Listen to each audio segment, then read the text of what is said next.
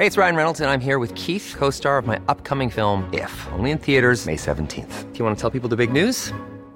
All right, I'll do it. Sign up now and you'll get unlimited for $15 a month and 6 months of Paramount Plus Essential Plan on us. MintMobile.com/switch. Upfront payment of $45 equivalent to $15 per month. Unlimited over 40 gigabytes per month. Face lower speeds. Videos at 480p. Active Mint customers by 531.24 get 6 months of Paramount Plus Essential Plan. Auto renews after 6 months. Offer ends May 31st, 2024. Separate Paramount Plus registration required. Terms and conditions apply if rated PG. So the Bucs went back to work on Monday, and Coach Dirk Koetter said Sunday's loss was just a matter of some missed tackles, including a Keystone Cops routine on the double reverse with a touchdown by Curtis Samuel. I tend to think it was more than that, but we talked to Dirk Koetter about the Bucs and where they go from here as they prepare to play and host the Washington Redskins on Sunday. And finally, Gerald McCoy spoke. That's right, it's been a while, almost 3 weeks. Of course, he was hurt for a couple of those, but finally got Gerald to talk about the defense. What did he have to say, and how does he feel about not being named captain? You'll be interested to hear that interview in just a moment with Gerald McCoy. And the Rays, they're up for some awards. We got Blake Snell's a finalist for the Cy Young Award. No surprise there. In fact, he's probably the favorite. And then Kevin Cash, Manager of the Year candidate there. Probably not a favorite, but nonetheless a couple of big awards that the Tampa Bay Rays are up for. And what a comeback by the Tampa Bay Lightning on Sunday night at Ottawa. Down 3-2 in the final seconds. They tie it up and go on and win in overtime. Braden Point with the tying goal. Ryan McDonough with just a great play to turn that game into a win and 2 points for the Tampa Bay Lightning. So we got lots to talk about, all that and more in this edition of Sports Day Tampa Bay. I'm Rick Stroud of the Tampa Bay Times, along with producer Steve Versnick. Before we get started on this podcast, hey, do you want to be a millionaire? Well, for 30 years, Howard and Sue Million have brought the cool comfort of air conditioning to the entire Tampa Bay area. That's right, making thousands of residents millionaires with their quality products and service. Now, look, you got a lot of choices when it comes to air conditioning, but Millionaire, they're the best, and they're currently offering 0% interest for 72 months on qualifying equipment. So give them a call at 727-862-2100 to take advantage of this great offer on a brand new quality Trane air conditioning unit or to schedule maintenance. Call 727-862-2100 today. Trust the masters of comfort. Trust Millionaire. So, we saw the debacle that was the first half yesterday. Of course, the Bucs doing what they typically do, which is fall behind by a lot early in the game and then make a valiant comeback and then fall short as they did to the Carolina Panthers. But when you look at this defense, I mean, that's sort of been the story. For all the talk that, the quarterbacks have been the big part of the story so far this season, with them going back and forth between Ryan Fitzpatrick and Jameis Winston, now back to Ryan Fitzpatrick, and that's certainly part of it. And Fitzpatrick put the defense in a bad spot yesterday with what amounted to almost a pick six. Throws the ball away, gets returned to the 10-yard line. That set up the Panthers' first touchdown.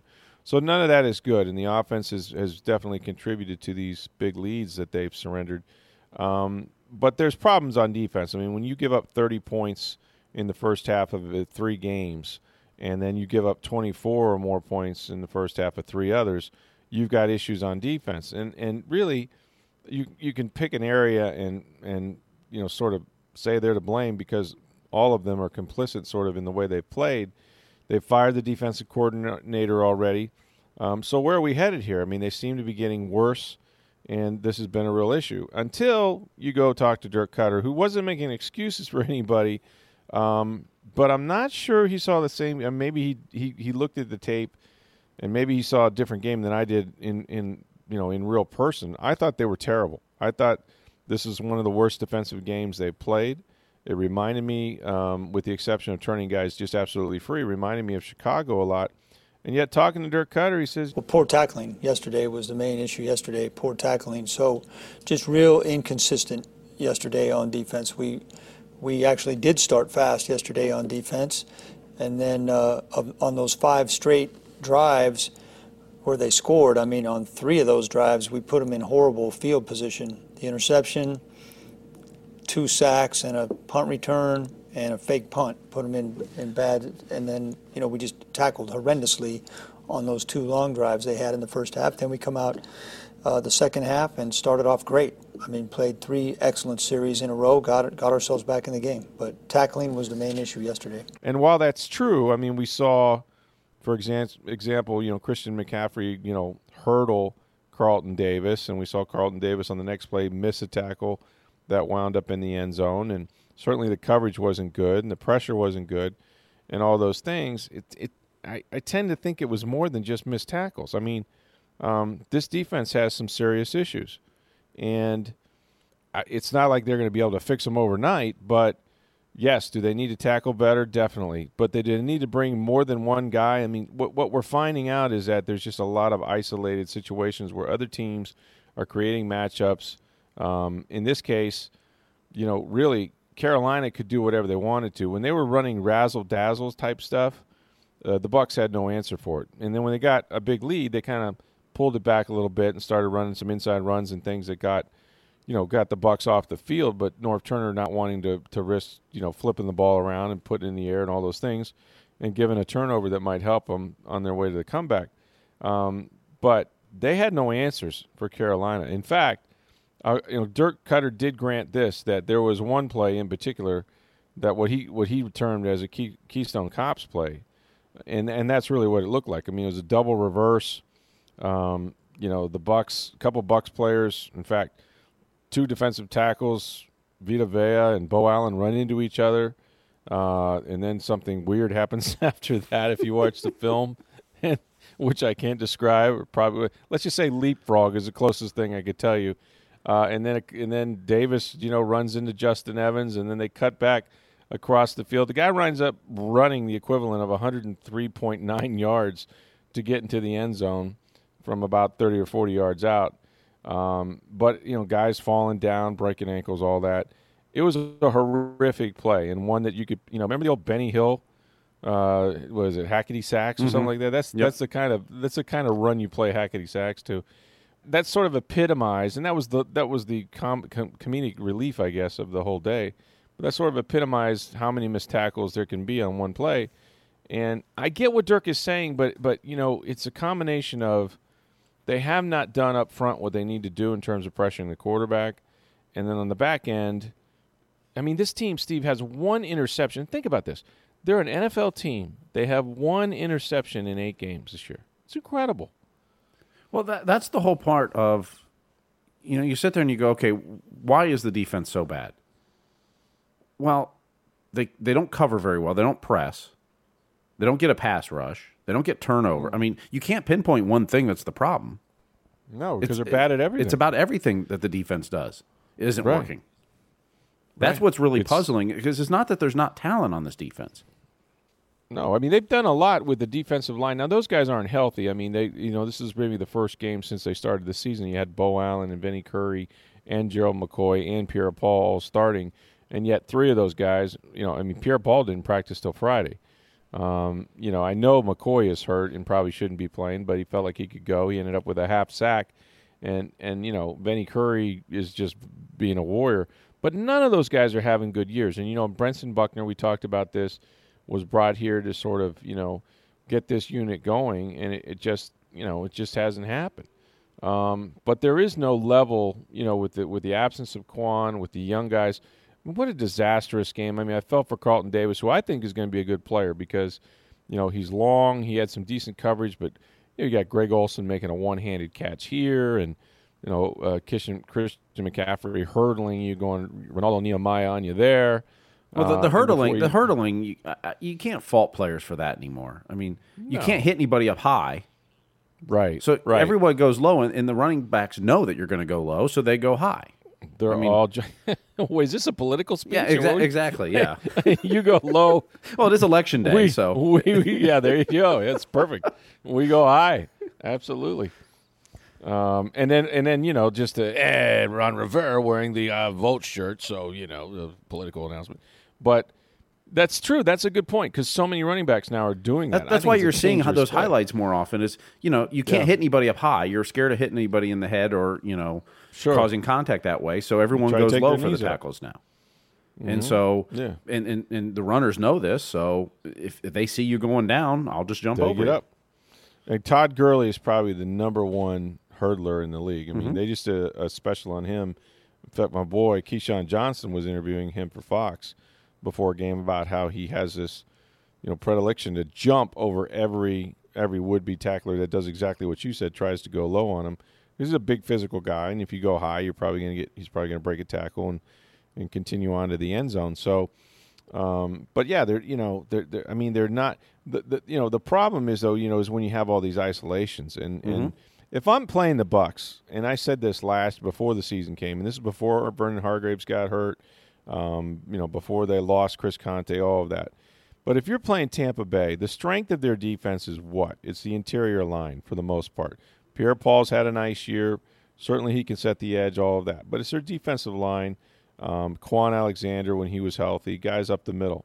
So what do you do to a team like that? You run to the perimeter. You make those corners have to come up and tackle. They want to cover and all this. You got Brent Grimes is 35. Got a young guy in Carlton Davis who, speed of the game and might miss a tackle or two. And that's all these teams are doing now. They're all trying to get to the perimeter, and they're doing it with great success. So it's no real mystery why, the way teams are attacking, but they're just helpless to do anything in terms of slowing a team down. And I know what Dirk Koetter. I mean, look, he's out of answers. Okay, it's the old, if I could answer it, if I knew what was wrong, I'd fix it. But I'm sure he told his team, and we're at the point of the season where I have been here. Good Lord, I've been here more times than I care to remember because I've covered every coach since Ray Perkins, which is going back a long ways.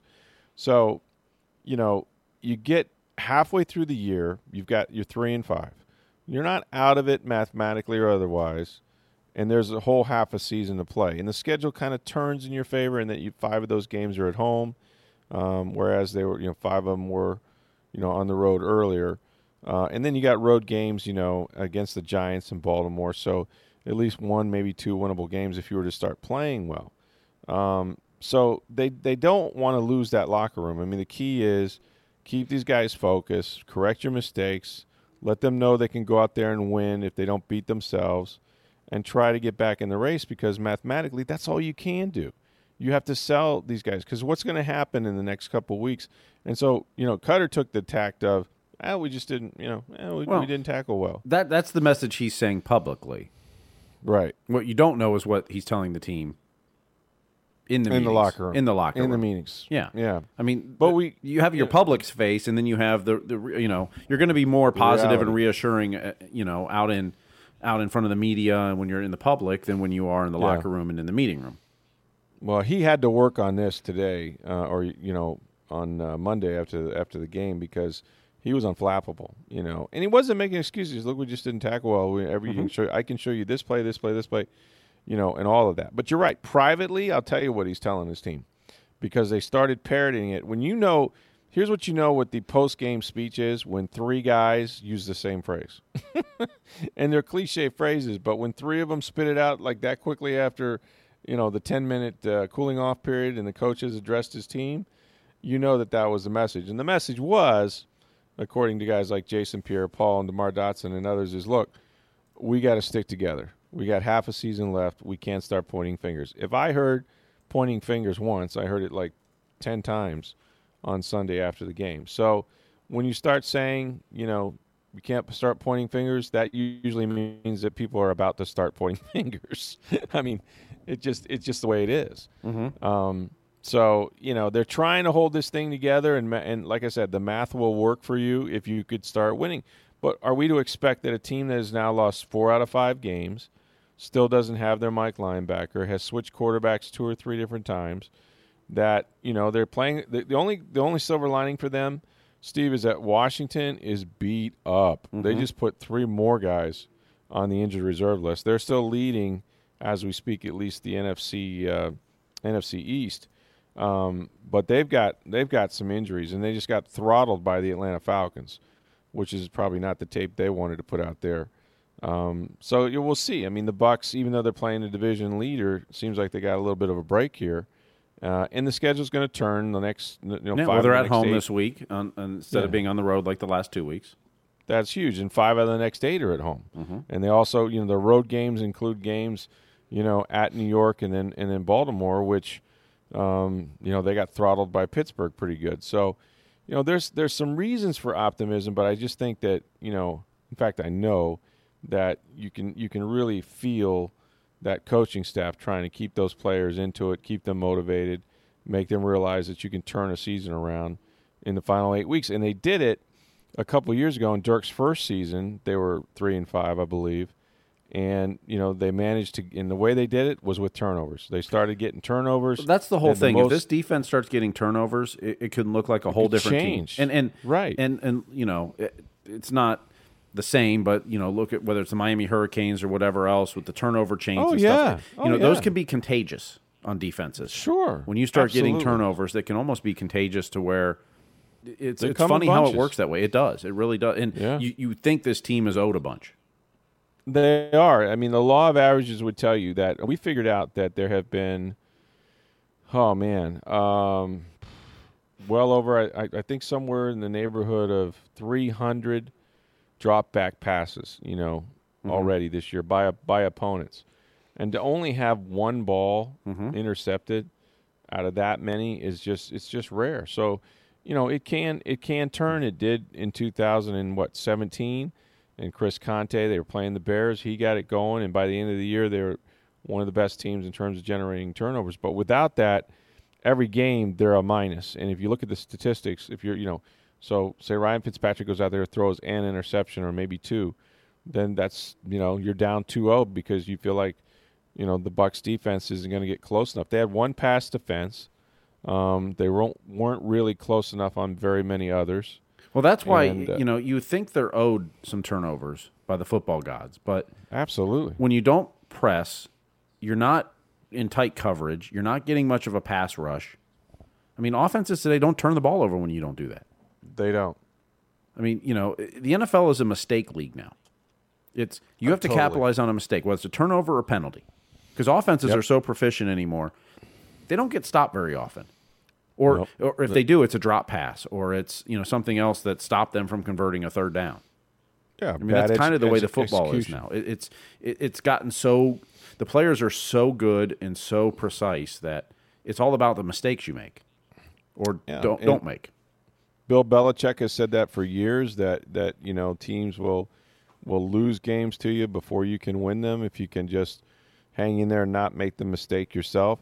Mm-hmm. That's so true. That's sort of what football has become. And we've talked about defenses, and I truly think this is, right now they're on pace to give up 550 points, which would be an NFL record, right, for the most points ever allowed. But, I mean, there's not much they can go to, but if you look at defenses around the NFL – just the other day, you would say the Rams are a pretty good defense, right? I mean, they're pretty good. They got Aaron Donald. They got Ndamukong Suh. They went out and got Aqib Talib, and they just got Fowler from the Jacksonville Jaguars. Yeah, they gave up 45 to the New Orleans Saints yesterday. It's more than the Bucs gave up to the Saints.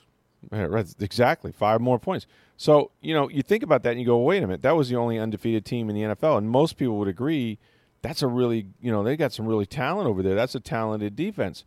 But they still let New Orleans in their building, hang 45 on them. And, that's sort of the way the league has gone. So great defenses on paper or what have you, they're not going to get it. You got to score points. And so, that's why, when the Bucs have had the lead 3 times this season, they won all 3 games. But they can't seem to get out on top of it and can't seem to get a lead anywhere. And then the defense gives up scores early before they adjust. So it's been, sort of the perfect storm. But, here comes the wounded Washington Redskins into Tampa Bay. And, they need to win. They need to keep pace in the NFC East. They're first-place team right now. So it should be a great game. It should be a battle. And I think the Bucs being at home will help them. But, man, they've got to tighten up their tackling. One of the guys that was back on Sunday was Gerald McCoy. And, Gerald had a pulled calf muscle, going into, the last 2 weeks he missed because of that calf muscle. And he wasn't 100%. He was limited early in the week. He did practice, pretty much on a full basis, I think, Thursday and Friday. Now, in the game, he shared a sack with Lavonte David. He played okay, but you could tell for a guy who, whose biggest weapon is his first step, having a calf injury and not having the explosion you want is frustrating. But he wanted to be out there with his teammates, and he was. What he hasn't done is he hasn't talked to the media in some time, which is odd for Gerald because Gerald's always been that guy that had his own day. We have open locker rooms on Wednesday, Thursday, and Friday, but typically, since we get the quarterback on Thursday, Gerald would have a discussion in the locker room, and he hasn't done that. He's deliberately walked by us after the game on Sunday. Everybody waited him out. He was the last guy to come out of the shower dressed, said, "Thanks, guys. I'll talk to you. Thanks, goodbye," and had nothing to say again. But whether he grew a conscience or just felt like, I probably do need to say something, he met with us as reporters. He also mentioned that the defense is going to go out this week and just hang out. That, as an entire defense, they hadn't done that this year at all. Not necessarily to talk football, but just to begin, to try to take some of the pressure off and bond a little bit, which is a cool thing to do. But there was a couple things to talk to Gerald, not only about the defense, not only about his play and his health, but also, and this is not an insignificant thing, what he thought about not being voted one of the captains on the team. I think he had been a captain for 5 or 6 years. Now he doesn't have the C in his chest. The Bucs players selected Quan Alexander and Lavonte David, who are both very deserving, and yet you would think that for a guy like McCoy who wore that C so long that might have an impact on him. So without further explanation, this is Gerald McCoy speaking to, I'd say, a gaggle of reporters. A few of us beat writers. You'll hear me asking questions about the captain's vote and other things. And we got him at One Buck Place on Monday. Gerald McCoy.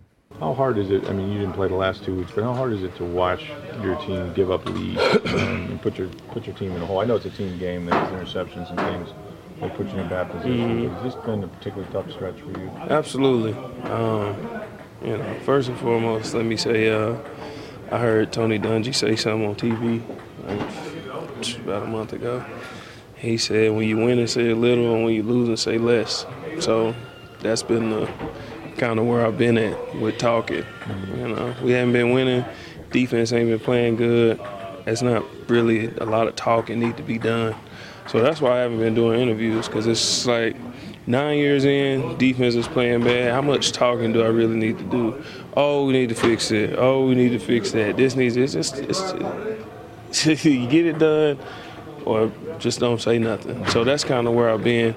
For you guys, I owe it to you guys because you guys have always been great with how you've reported on us and how you've been. So if it seemed personal or anything, I want to apologize about that because it hasn't been. It's just business. It's just about working. I just want to come to work and get the job done. Haven't been doing that. So that's kind of where I've been. But as far as answering your question, it's very frustrating.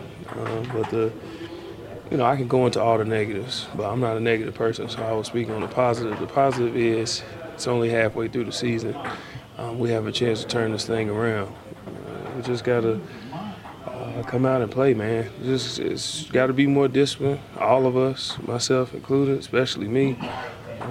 We just got to tackle better. Yesterday was just a game of not tackling. I mean, we just watched film where we had a lot of plays that were 1 yard gains, could have been loss of yardage, and we just didn't tackle. And it's the NFL, man. I'm going to say it. I don't care how everybody else feels. It's the best division in football. I'm going to just go ahead and say it. Nelson might get on me later, but I'm going to say it. I don't care. It's the best division in football. So if you play a division game in this division, you got to bring it. Play in and play out, especially with Carolina, So we just got to be better on that end. Are there enough guys going to the ball, though? I mean, everybody's going to miss a tackle now and then, you know what I mean, if it's just one-on-one. But, I mean, where's the pursuit? Where's the hustle? Well, I think guys are pursuing, but we can do more. We can do more with the lanes we're in. Being disciplined with guys if we're supposed to force it back in. If guys are supposed to make it bounce. Just our discipline level has to be better. And, we hear it from all ends, 99 gave me an earful yesterday. That's what he does. That's my brother, though. So it's like my older brother, So when when he gets on me, it's just that's what he does. So, yeah, just overall, man, it's just better on defense, man. With the injuries we've had, having guys up and down, I played yesterday because if I feel like I can go, I'm gonna go. Had a little bicep issue, and then my calf is what it was. But if you're out there, you gotta go. So, losing 5'8" really hurt because of this type of player he is, the energy he brings. But it's no excuse, man. I just watched the Patriots last night, missing arguably best interior lineman, best tight end in football. There's a lot of other players, and they getting the job done. So it's the National Football League. We got to play ball. Jared, what's your impression of Mark Duffner and the changes that he's made, so far? It hasn't shown up necessarily on the stat sheet, but, just internally, what do you see from him that I'll you say like? about Duff, immediately he brought a different type of energy. Let me say this first and foremost. I love Coach Smith. I love Mike Smith and what he brought. But every coach is different, just like I'm Sandra, and I'm just the professional your small business was looking for. But you didn't hire me because you didn't use LinkedIn Jobs. LinkedIn has professionals you can't find anywhere else, including those who aren't actively looking for a new job, but might be open to the perfect role, like me. In a given month, over 70% of LinkedIn users don't visit other leading job sites. So if you're not looking on LinkedIn, you'll miss out on great candidates like Sandra. Start hiring professionals like a professional. Post your free job on linkedin.com/people today. Coach Buckner is different from Jay Hayes. Every coach is different. But what Duff brings energy, and it's just a different type of, it's an aura around him that you can't help but feed off of it. And we just been doing it every week. We just gotta play better. It's really all it is. When we practice hard, it's not a lack of practice or preparation. We just got to perform on Sunday, and we got another opportunity coming home. What better time than to get it right than at home in front of our fans? I don't think you've ever seen a stretch like this where the takeaways just haven't been there. Nah. Your thoughts on that? 2016, when we got on that run, in that span, we took the ball away more than any team in the NFL. So if we are going to make a run, that's going to have to be a part of it. And it starts with a mentality in practice, going after the ball from every level, D-line, linebackers, DBs. Is that happening enough in practice? I believe it is. I don't know why it's not translating, but I will say this. Me personally, I'm going to have a defensive meeting. It needs to be done. So you're talking about a players-only meeting on the defensive side? Well, we're just going to go to dinner, just talk. Defensive line or the entire defense? Everybody. We just need to talk, man. And it ain't nothing like this is a problem, that's a problem. We a family, man. Let's just go have dinner together. I don't think we've done it once this year. And what better time to start the second half of the season than to just go have dinner, And I think that'll be good for us. Will that be Thursday or this week? I'm not telling you when it is. Why not? I already told you we doing it. Why would I tell you where we going to be and when we going? I don't need that many. Yeah, right? You know what I'm saying? Yeah. I don't know when it's going to be. I'm sorry, go ahead. No, that was Nelson. Go ahead. Oh, anything else over there? Yeah, I got one more. While you were injured, I believe the team voted for captains, Levante and Quan are the defensive captains. Obviously, they both played really well and been here a while, but you weren't. Right. How did you react to that? Is that a point of bothersome at all? How you think I reacted? You've been around me since I was a rookie. How you think I reacted? Well, see, the problem is no one cares how I think you reacted. But I'm asking you how you think I reacted. We know how much it means. We know it's important to you. I would imagine you want to be a captain. But do you captain. think it means so much to me that it would bother me that my brothers got it? Because that's two very deserving people. I don't think you have a if problem I didn't if get voted as a captain, then the team obviously voted on who they thought should have been the captains for this year. I have no problem with that. I'm 9 years in. I've been a captain for 5, 6, I don't know how many years. it's okay if they captain. Quan deserves to be a captain. Levante deserves to be a captain. So what did they get voted?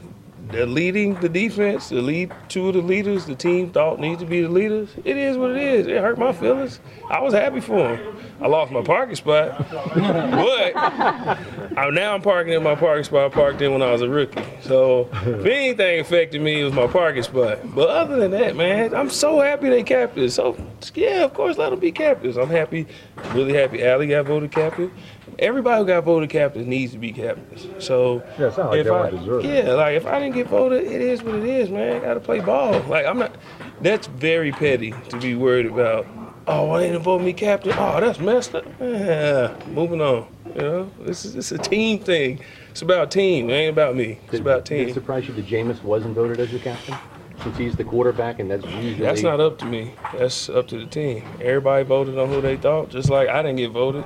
The team voted on who they thought should have been captains. It is what it is. You see it all the time. I think for the Rams, I don't think Aaron Donald's a captain. He's the best player in football. So, I mean, it happened. So what?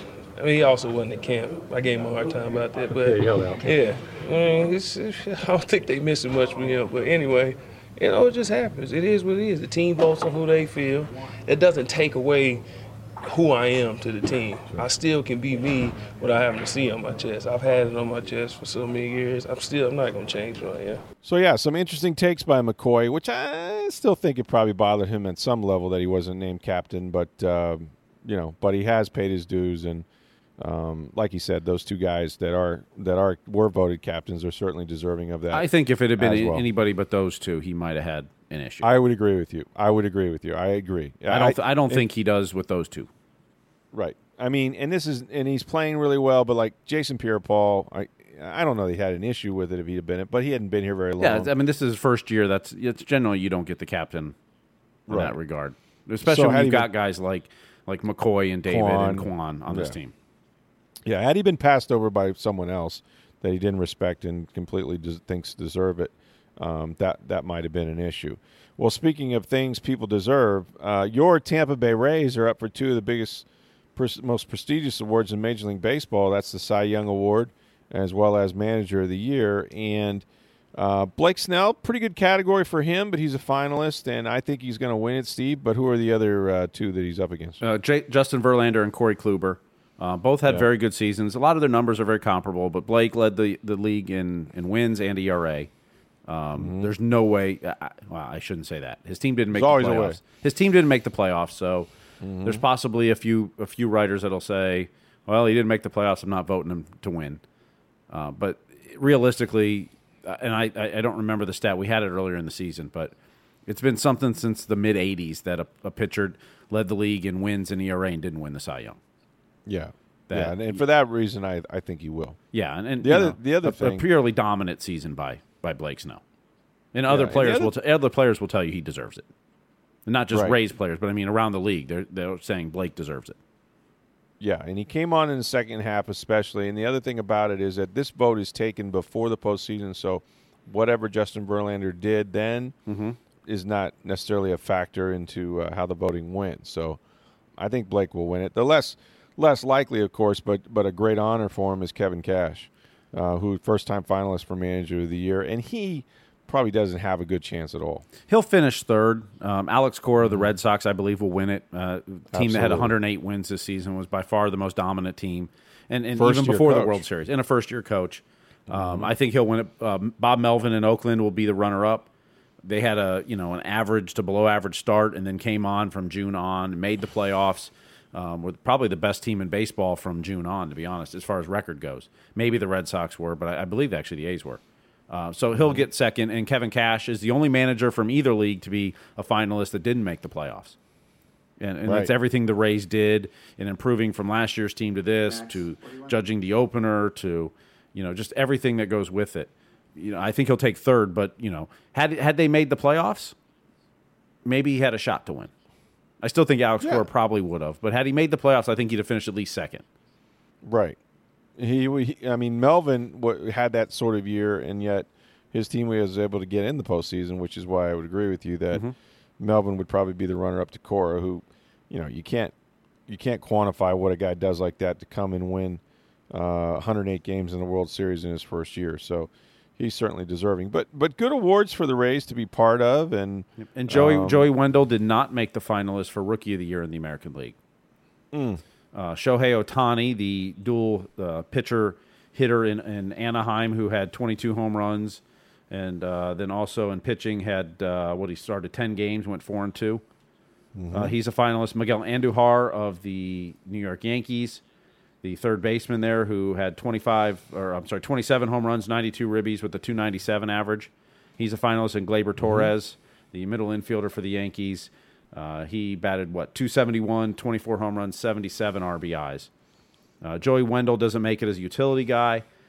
His big thing was, he had a 300 average, so the highest average of those, but he only hit 7. He's not a power hitter. Right. But he had the highest WAR at 4.3 of all the rookies this year in baseball. So he probably finished 4th or 5th, just outside that. You can make a real compelling case, but I think a lot of voters, you start looking at home runs and RBIs, and then a pitcher a pitcher who hits 22 home runs and starts 10 games.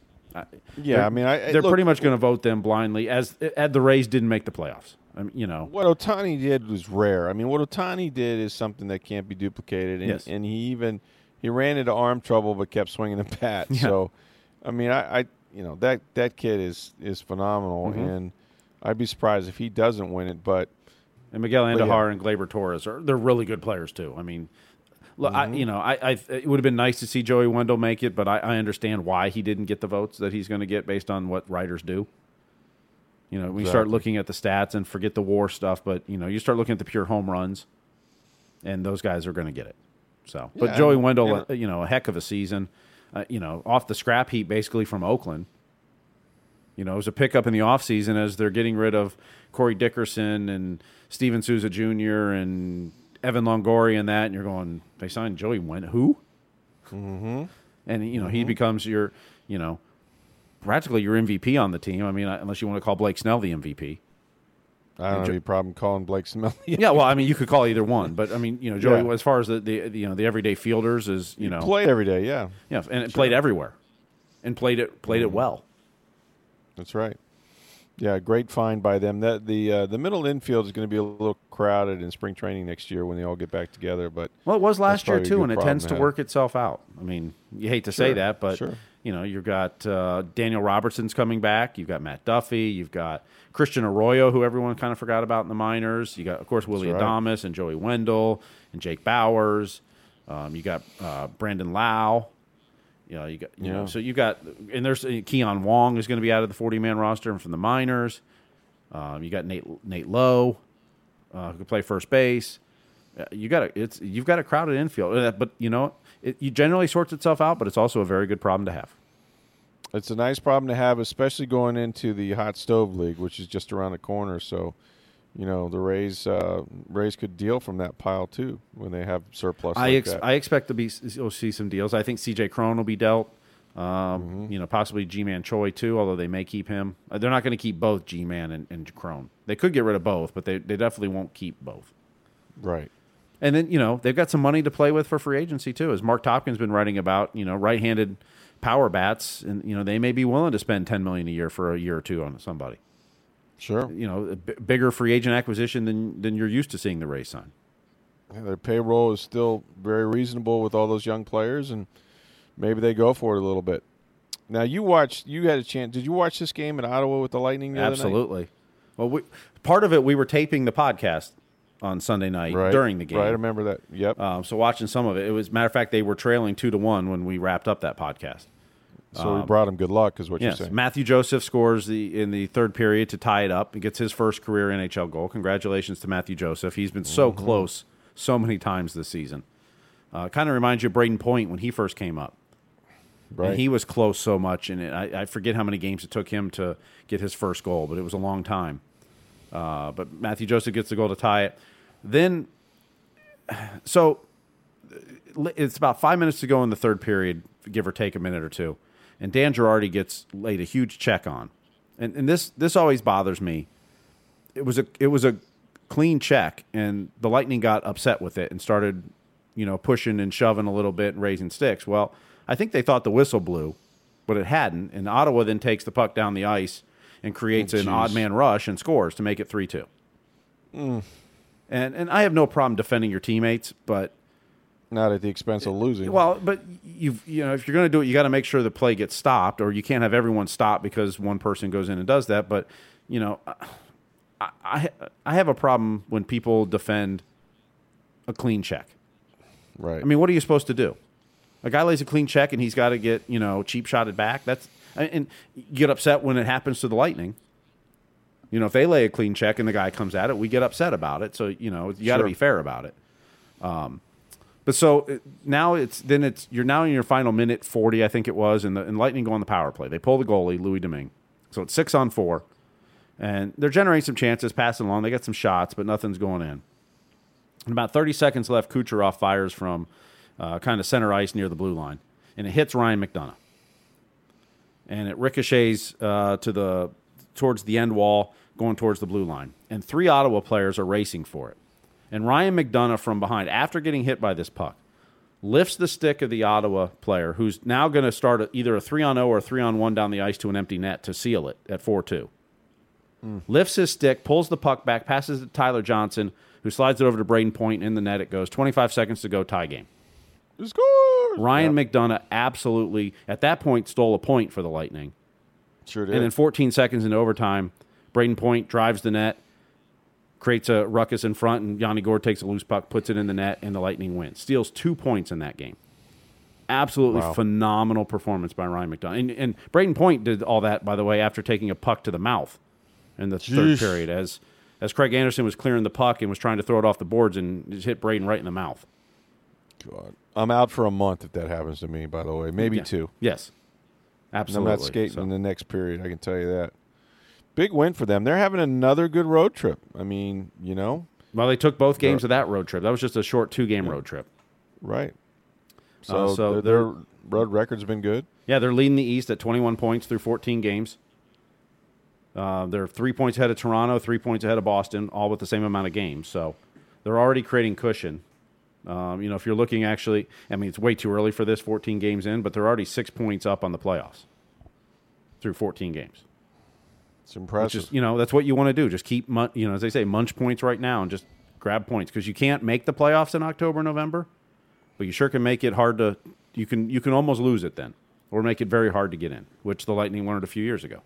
Meanwhile, tonight the Edmonton Oilers are in town to face the Lightning. They have 17 points right now through 14 games. They're 8-5-1. They lost in Washington tonight, so they're coming off a back-to-back. Lost in Washington on Monday night, so they'll be at Amalie Arena on Tuesday night, where it'll be Hockey Fights Cancer Night at Amalie Arena, where the Lightning players will all wear lavender jerseys before the game, and those will be auctioned off to raise money for, I believe, Moffitt Cancer Foundation, or I know they're a big sponsor of this.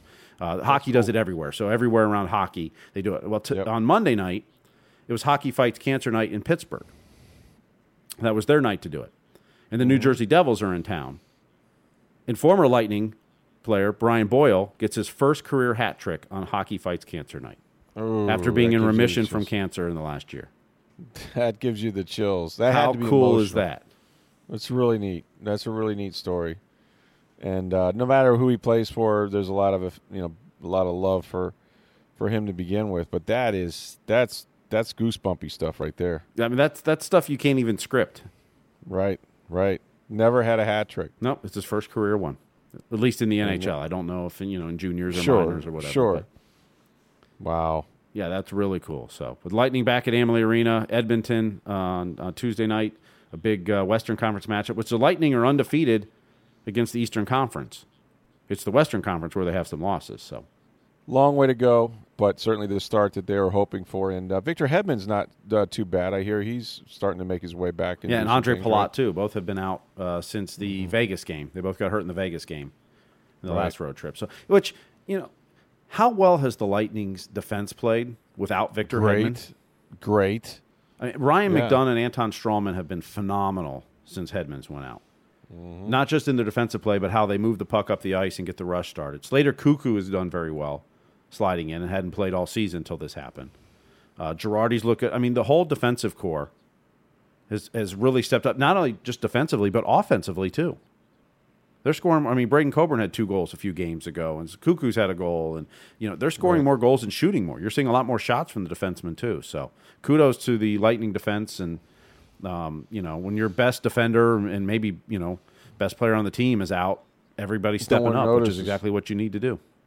Yeah, no one even notices because they're playing so well. So it's a good hockey team, and it'll be good for them to get back in town and people to go to Amalie Arena and enjoy a little bit of hockey. In the meantime, make sure you stay cool. It's still 80 degrees outside during the day. I'm sure you got the air conditioning running and you probably have some troubles. Well, remember to go see our friends Howard and Sue Million at Millionaire. They're going to take care of you. You can call them at 727-862-2100 to get a great offer on a brand new quality Trane air conditioning unit. So give those folks a call at Millionaire.